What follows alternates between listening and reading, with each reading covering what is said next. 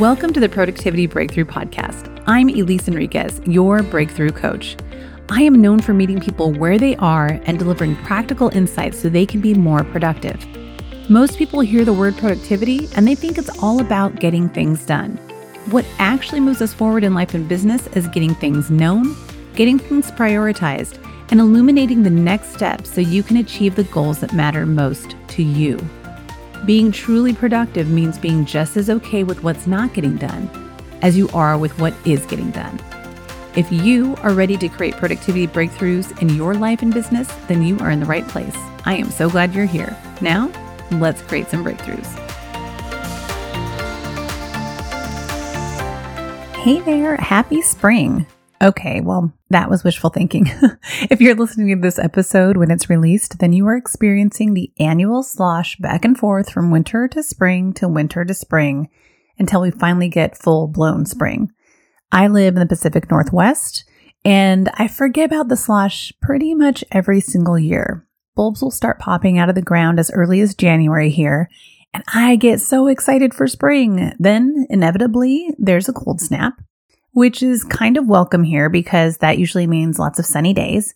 And I think, oh gosh, like what if we're not going to have so much rain this year? And then, and those cold snaps are nice for the sun, but you got to bundle up. And then finally we tip over into spring and it is the best. Sure, there's still some rain here and there, but there's also crocuses, which I had to look up the plural of crocus because I was like, is it croci? Is it crocuses? Turns out it's crocuses. But there's crocuses, daffodils, tulips, leaf and flower buds on the trees, and taxes. Jeez Louise, I'm really taking you on a roller coaster of emotions here, aren't I? The drama of seasons changing from the beauty of new life to taxes. If hearing the word taxes just stressed you out, then this episode is definitely for you. Even if you have your shit together when it comes to your taxes, this episode is still for you because the big picture of what I'm going to talk about applies to any kind of cumbersome, complicated, or detailed, infrequently recurring process in your life or in your business. You see, back in the day, for me, the weeks or months leading up to the tax deadline used to feel like I was standing at the foot of Mount Everest without any gear or any map to get me to the top. And I had an accountant. I still have an accountant. She's amazing. But in years past, I would just let that kickoff email from her sit there. I'd stare at it in my inbox and stress. I'd work on other things, anything but this huge climb up to the top of the mountain called taxes. And every year I would repeat this drama. It's an easy thing to do with a process you don't have to do daily, weekly, or monthly. When there's something like an annual process, you can kind of just put your head down, get it done, and then forget about it again until next year, right? And the thing is, the fact that this is something that you do so infrequently compared to other things is the perfect reason to create a simple system that supports you in making it happen with less stress and struggle. So, let's talk about creating or improving your systems for your taxes from 3 different facets. The first one we're going to tackle is mindset. So remember in my world, and you're in my world as a listener, in my world, productivity is all about moving forward what matters most to you. And maybe taxes don't feel like a compelling project. I wish I could see you by one and be like, raise your hand if you agree. They probably feel more like I have to. Doing taxes feels like something you have to do. And the truth is you don't have to do your taxes. You choose to do them because you want to be a responsible citizen or you don't like the potential consequences of not filing your taxes or something in between or something else altogether. So before you do anything else with regard to moving this big project forward, I want you to make sure that you're coming up with your compelling reason for doing your taxes. So fill in the blank here. I'm choosing to do my taxes because. So for me, I'm choosing to do my taxes because it's something that a responsible business owner and citizen does. That's it. I'm really influenced by external expectations and doing things right. And so that works for me. But you have to come up with your own compelling reason for doing your taxes. So what's your why for doing your taxes? Get clear on that and write it down for yourself. So with mindset covered, let's move on to the second facet. The facts, getting your reality in front of you. If you are frozen in some way about your taxes, the best thing you can do is get more information. I've noticed that anxiety for most people, and I'm not talking about generalized anxiety or anxiety disorders. I'm just talking about the day-to-day anxiety that can come where you feel kind of frozen, you feel kind of stuck about something that you don't even know what the outcome's going to be about, right? And so I noticed that anxiety comes from not knowing what's not getting done. So that means you got to get things known. So a couple ways to do this is, one, go to your trusted sources and confirm like deadlines and requirements and all those kinds of things. Whether that trusted source is the IRS website or, your H&R Block or your accountant. And speaking of that, if you're working with an accountant or bookkeeper or both, make sure you know what their deadlines and timelines are. Because just because April 15th might be the filing date, which I think this year, it's probably more like it's going to be a business day. So I think it's more like April 18th or something. I'm not sure. But anyway, I don't need to know that. My accountant knows that. But what I do know is I've got to get stuff to my accountant by March 15th. That's what I know, right? And so make sure that you know from your accountant, your bookkeeping, what their deadlines and their timelines are and what systems they're using so that you can kind of just get yourself oriented. Getting the facts about your situation will help shed light on what to do next. I'm going to just say that again. So come back to me in case you were doing something else there. Getting the facts on your situation will help shed light on what to do next. This isn't just true about your taxes. This is true about any big thing that you're tackling. Getting more information, getting the facts is often super helpful. Okay, we talked mindset. We talked about getting things known. Finally, let's talk about some simple systems to get in place when it comes to taxes. Did I say simple? Have I said that enough? You know me, I'm big on having simple systems that support you and moving forward what matters most. So first and foremost, get physical file folders in place. You can just name them Taxes 2021 for the tax year that you're filing. And if you have a business or multiple businesses or entities that you're responsible for, just make sure you have a separate folder for each one for that tax year. And bonus tip, at some point, these hard copies that you're going to be receiving, throughout the year, they can just then go into those folders. But at some point, you're going to have to upload them to your accountant or upload them, to the tax site or whatever it is you're going to need to do. So whenever I have scanned those documents in, I clip them together with a little simple post-it on it that says scanned on it. So that way I know what's been scanned and what hasn't. So where do I save the stuff that I've scanned? Well, that takes me to number 2. So number 1 was get physical file folders in place. Number 2, set up the same file folder system in your virtual file folder. So in the cloud, wherever it is you store documents on your computer. And when I say on your computer, I don't mean on your computer because that's not usually very safe in case of a crash unless you're doing really good backups, right? On the cloud, wherever it is you do stuff, Dropbox, Google Drive, wherever. But these days, you're likely going to need to upload documents to some sort of service. So what I do is I have those same folders on my computer or, in the cloud called Taxes 2021. And then I have 2 subfolders. One is called To Upload and the other one is called Uploaded.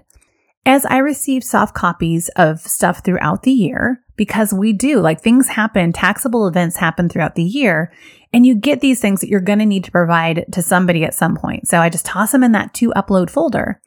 And then once I've uploaded a document or a bunch of documents to wherever they need to go, I move those documents to the Uploaded folder.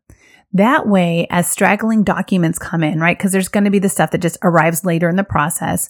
As those come in, I know what has or hasn't been uploaded to my system already, to whether it's to my accountant, to H&R Block, wherever your tax prep is happening, to IRS, whatever. So get physical file folders in place, set up a similar file folder system in your virtual file folders. And then finally, 3 is create a checklist.